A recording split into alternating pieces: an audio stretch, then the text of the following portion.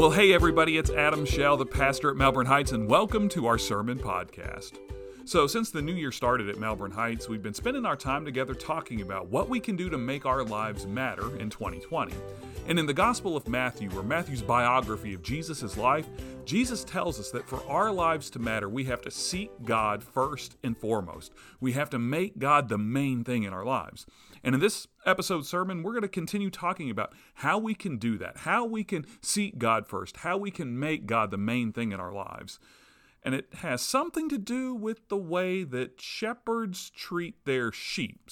So let's listen to this episode sermon. So over the last couple of weeks together, we've been talking about what we can do to make our lives matter in the new year. And we've been talking about this to start out the new year because every time a new year rolls around, we tend to think about what we can do to make our lives better. We think about how we can eat healthier and exercise more so that our bodies will feel better. Or we think about how we can spend less of our money and save more of it to make our financial lives better. Or we try out new hobbies or attempt to learn some sort of new skill to simply improve our lives and make it a little bit better. But although all of these things can make our lives better, they don't make our lives matter. And that's because making our lives better is about improving our lives for ourselves. But making our lives matter is about the difference that we can make in the world all around us. And if we want to make a difference, if we want our lives to matter, there's only one thing that can be the main thing in our lives. And in Matthew chapter 6, verse 33, Jesus tells us exactly what needs to be the main thing in our lives when he says, "Seek first and foremost God's kingdom and God's righteousness, and all these things will be given to you as well." So in this passage in Matthew chapter 6, Jesus tells us that if we want our lives to matter, then God has to be the main thing in our lives. If we want our lives to matter, then God has to be the main thing in our lives. So as we're starting into this new year, we're doing that by talking about how we can make God the main thing in our lives. And making God the main thing in our lives comes down to doing what Jesus tells us in Matthew chapter 6, verse 33. Making God the main thing in our lives is about seeking God. Seeking God's kingdom, seeking God's righteousness first and foremost, above everything else we do. And we talked about this a couple of weeks ago when we first started into this series of sermons. But that word seeking here, it means that you're going to chase after something with everything that you have. So if we want God to be the main thing in our lives this year, we have to chase after God with everything that we have. But how do we do that? How do we do that? How do we seek God? How do we chase after God with everything that we have? Well, believe it or not, there's a relatively easy answer to that question. How do we chase after God?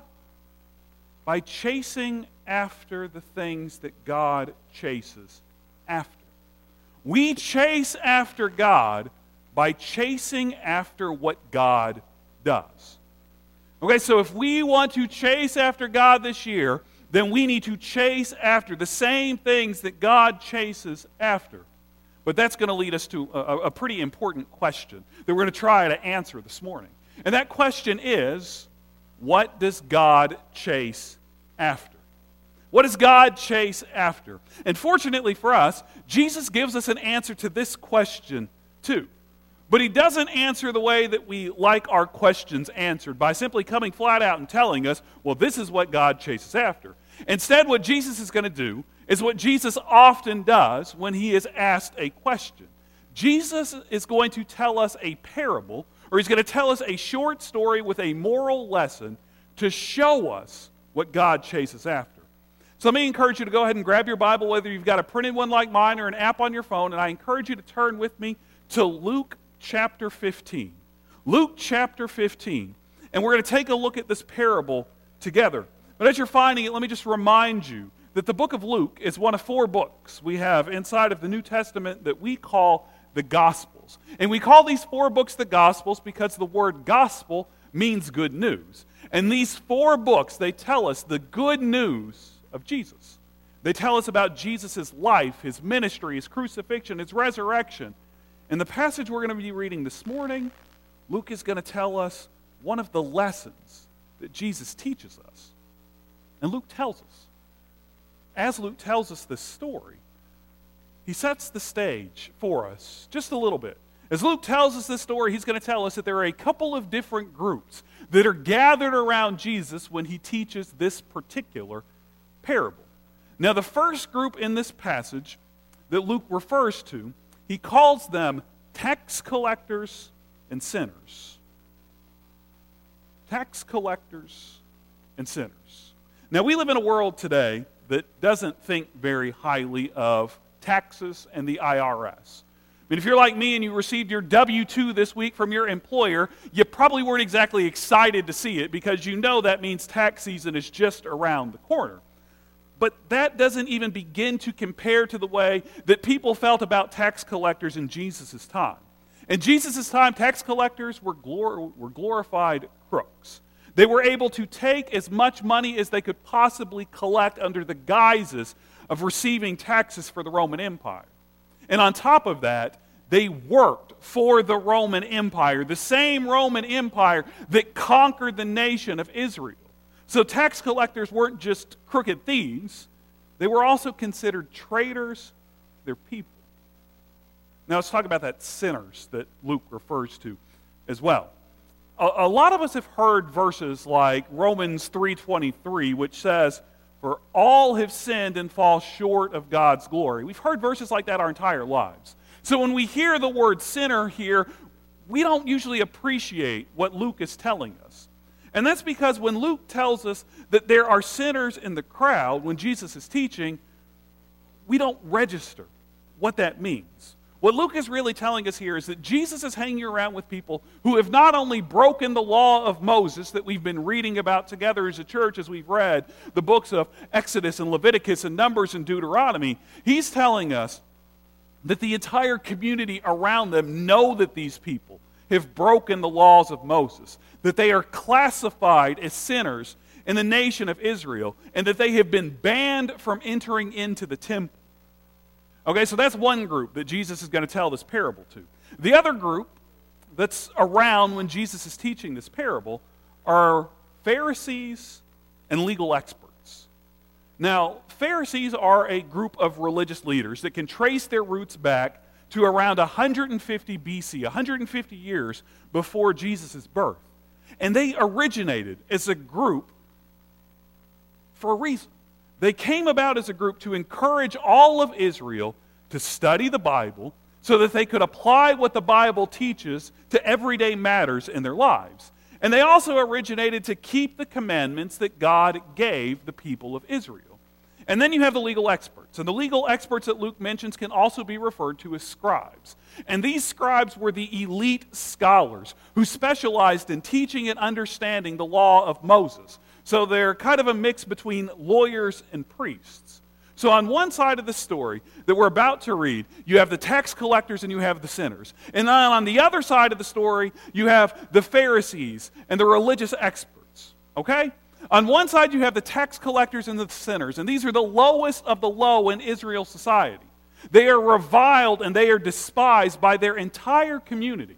But on the other side, you have the Pharisees and the legal experts. These folks are the defenders of their faith. These are the people who have been entrusted to keep Israel on the right path. So let me ask you a question. Between the sinners and the tax collectors on this side and the religious leaders, the Pharisees and the scribes on the other side, who do you think God chases after? Who do you think God chases after?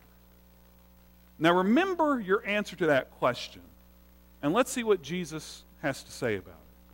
So Luke chapter 15, we're going to start reading together in verse 1. Here's what Luke writes. It says, all the tax collectors and sinners were gathering around Jesus to listen to him. The Pharisees and legal experts were grumbling, saying, "This man welcomes sinners and eats with them." Then Jesus told them this parable. suppose someone among you had 100 sheep and lost one of them. Wouldn't he leave the other 99 in the pasture and search for the lost one until he finds it? And when he finds it, he is thrilled and he places it on his shoulders. And when he arrives home, he calls together his friends and his neighbors, saying to them, "Celebrate with me because I found my lost sheep." In the same way, I tell you, there will be more joy in heaven over one sinner who changes both heart and life than over 99 righteous people who have no need to change their hearts and lives. So as this passage begins, Jesus is teaching. And the tax collectors, Luke tells us that the tax collectors and the sinners are listening to Jesus.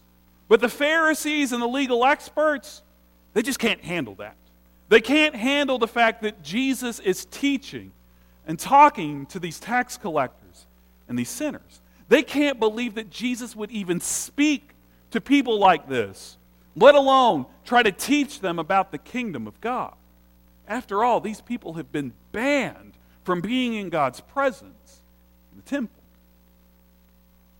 And the truth is, a lot of us feel the same way.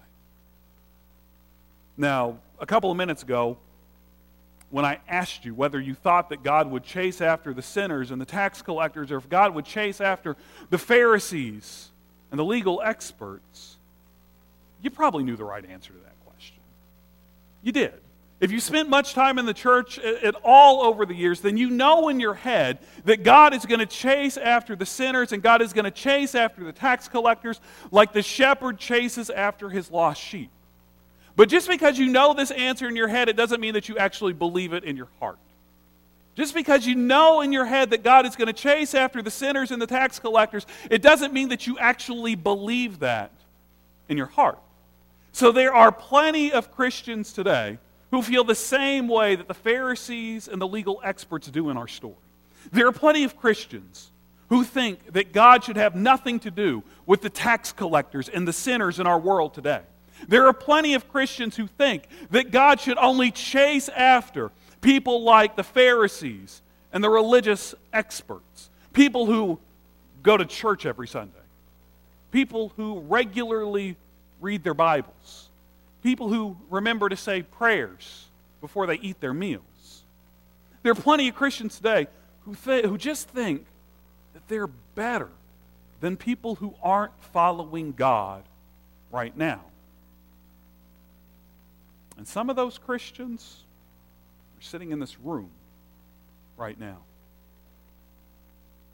But in the passage we just read, Jesus doesn't want to hear any of that. As soon as Jesus hears the religious leaders, the Pharisees and the scribes, start grumbling about the fact that he's hanging out with tax collectors and sinners, Jesus is going to step in and he's going to nip it in the bud right out of the gate. Jesus isn't going to let the Pharisees and the scribes think that they are better than the tax collectors and the sinners that are in that room with them. Jesus isn't going to let the Pharisees and the scribes think that they are the only ones that matter to God. Instead, Jesus tells them this parable that we usually refer to as the parable of the lost sheep, to show the Pharisees and the scribes who it is that God really chases after. And who does God chase after in this story? Well, just like the shepherd in the parable of the lost sheep, God chases after the lost sheep. God chases after the lost sheep. He leaves behind the 99 to go searching for the one that's lost its way. And he's not going to stop until he finds that sheep and brings it home. And just to drive this message home, for the religious leaders, the legal experts, he tells them that there is more joy in heaven when one lost sinner is found and brought home to God than when 99 righteous people stay in the pasture. But here's the really incredible thing about the Gospel of Luke. You see, when you read this parable, and when you read the rest of the book of Luke, you see that this parable isn't just a story that Jesus tells to the tax collectors and the sinners, to the Pharisees and the legal experts. This is also a truth that Jesus lives out throughout the entire Gospel of Luke.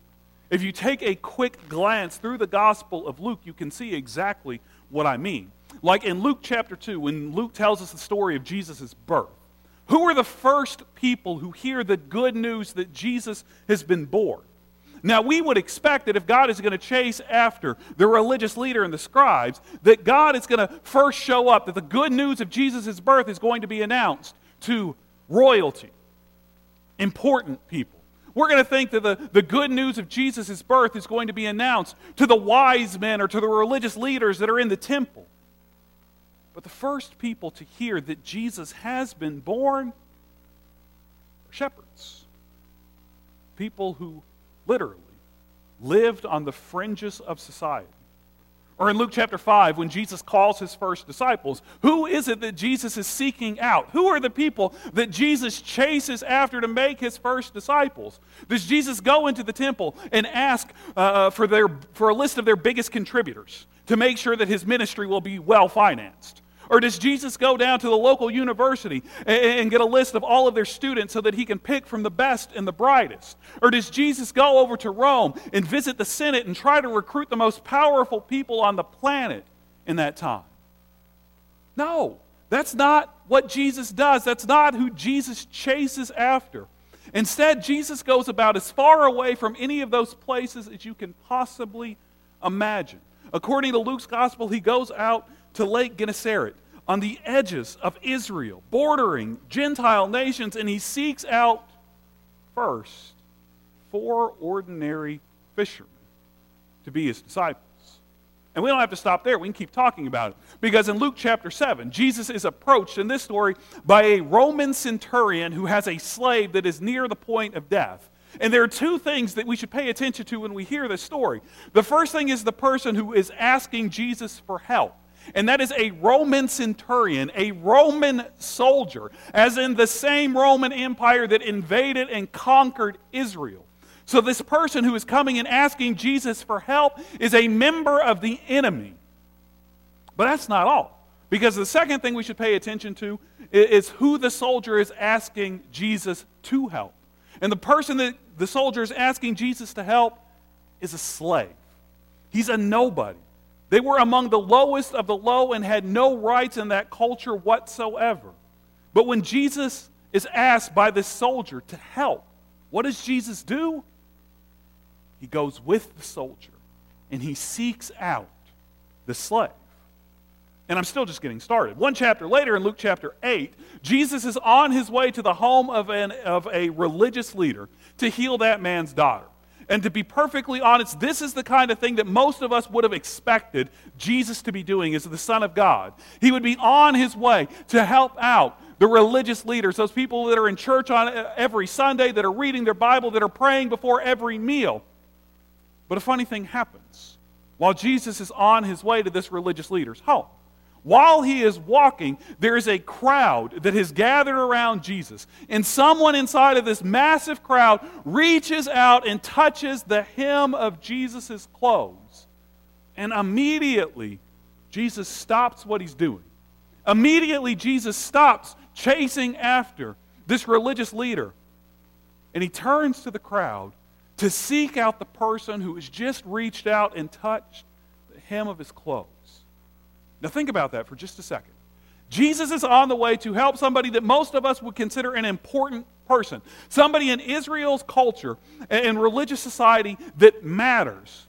But he stops dead in his tracks when someone reaches out and just barely touches the hem of his clothes while he is surrounded by a crowd of people. And what Jesus finds as he searches through this crowd of people is a woman who has been bleeding for 12 years. A person that religious leader that Jesus was going to help would have classified as unclean. Somebody that would have been unfit for the attention of someone like Jesus. But Jesus stops what he's doing to chase after this woman in the crowd, to seek her out, to find her and help her. And we keep going. We can keep going from here as well. We can talk about Zacchaeus. You guys remember the story of Zacchaeus, right? That wee little man, and a wee little man was he, and he climbed up in a sycamore tree for the Lord he wanted to see. And who was Zacchaeus? What did he do for a living? He was a tax collector.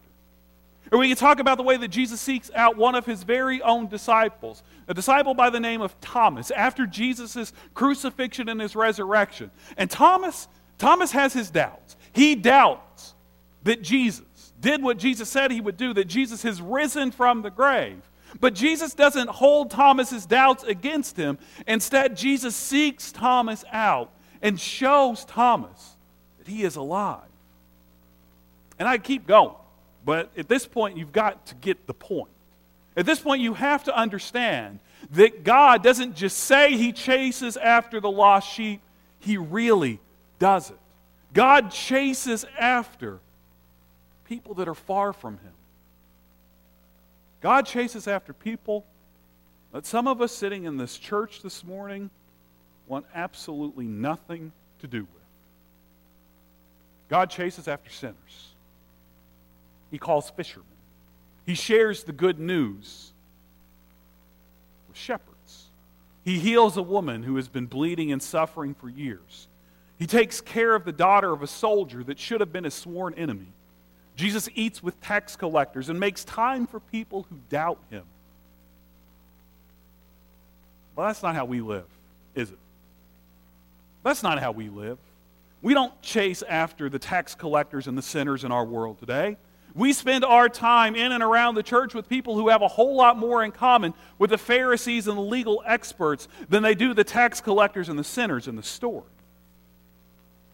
But that's not what's going to make our lives matter. That's not what it looks like for us to chase after God. So if you really want to chase after God this year, if you really want to seek his kingdom first, then you have to chase after the same people that God chases after. Let me challenge you to do that. Let me challenge you to do that. If you want your life to matter this year, then you have to chase after God, and you chase after God by chasing after the people that God chases after. So this year, seek out a leader. It could be one of your grandkids. It could be the cashier that you see every week when you're checking out at Kroger, or the barista at Starbucks that makes your coffee for you every morning. It could even be the kid that you hire to cut your grass in the spring and summer. But find somebody. Find somebody in your life that is one of these lost sheep. Somebody that's far from God. And invest in them. Get to know them. Talk with them. Learn their story. Share your story. Invite them to come with you to church. Seek them out. Because they're who God seeks out. And see how God can change their lives. And the difference that he can make through your life in this world. Let's pray together. God, we thank you for the story that we've got to hear this morning and be reminded of, the story that we call the parable of the lost sheep. God, you know that at one point we have all been lost sheep. But you never gave up on us. You constantly sought us out. And you brought us back home. God, that happened through the work of people just like us sitting inside of this room right now. Through the work of preachers and Sunday school teachers, people that sing in the choir, folks that just come to church. They invested in us. They told us the good news. And because of that, we have all been found. But God, don't let us forget that there are plenty of sheep that are still outside of the pastures that need to be found by you. So let us all find one of those sheep in our lives this year. Invest ourselves into them so that they can be found by you too. We pray it in Jesus' name. Amen. Hey, it's Adam again, and thanks for listening to this episode of our sermon podcast. And as you've listened, I hope that you've learned what it means to seek God first. It means that you're going to chase after the same people that God chases after. And God chases after his lost sheep. So let me just repeat for you the challenge that you heard in this episode's sermon. This year, seek out a lost sheep in your life, whether it's a neighbor or a friend, one of your kids or grandkids, the cashier at your favorite store, or the barista that makes your coffee at Starbucks, or the guy that cuts your grass. Seek them out because they are the ones that God is chasing after. Now, in our next episode, we're going to be wrapping up this series of sermons by talking about what it really takes to seek God first. That episode will drop next Sunday afternoon, and if you subscribe to our podcast, it'll be sent straight to your favorite podcasting app. Now, I'm going to be praying for you this week, and I hope that we'll see you back here next Sunday for another sermon podcast.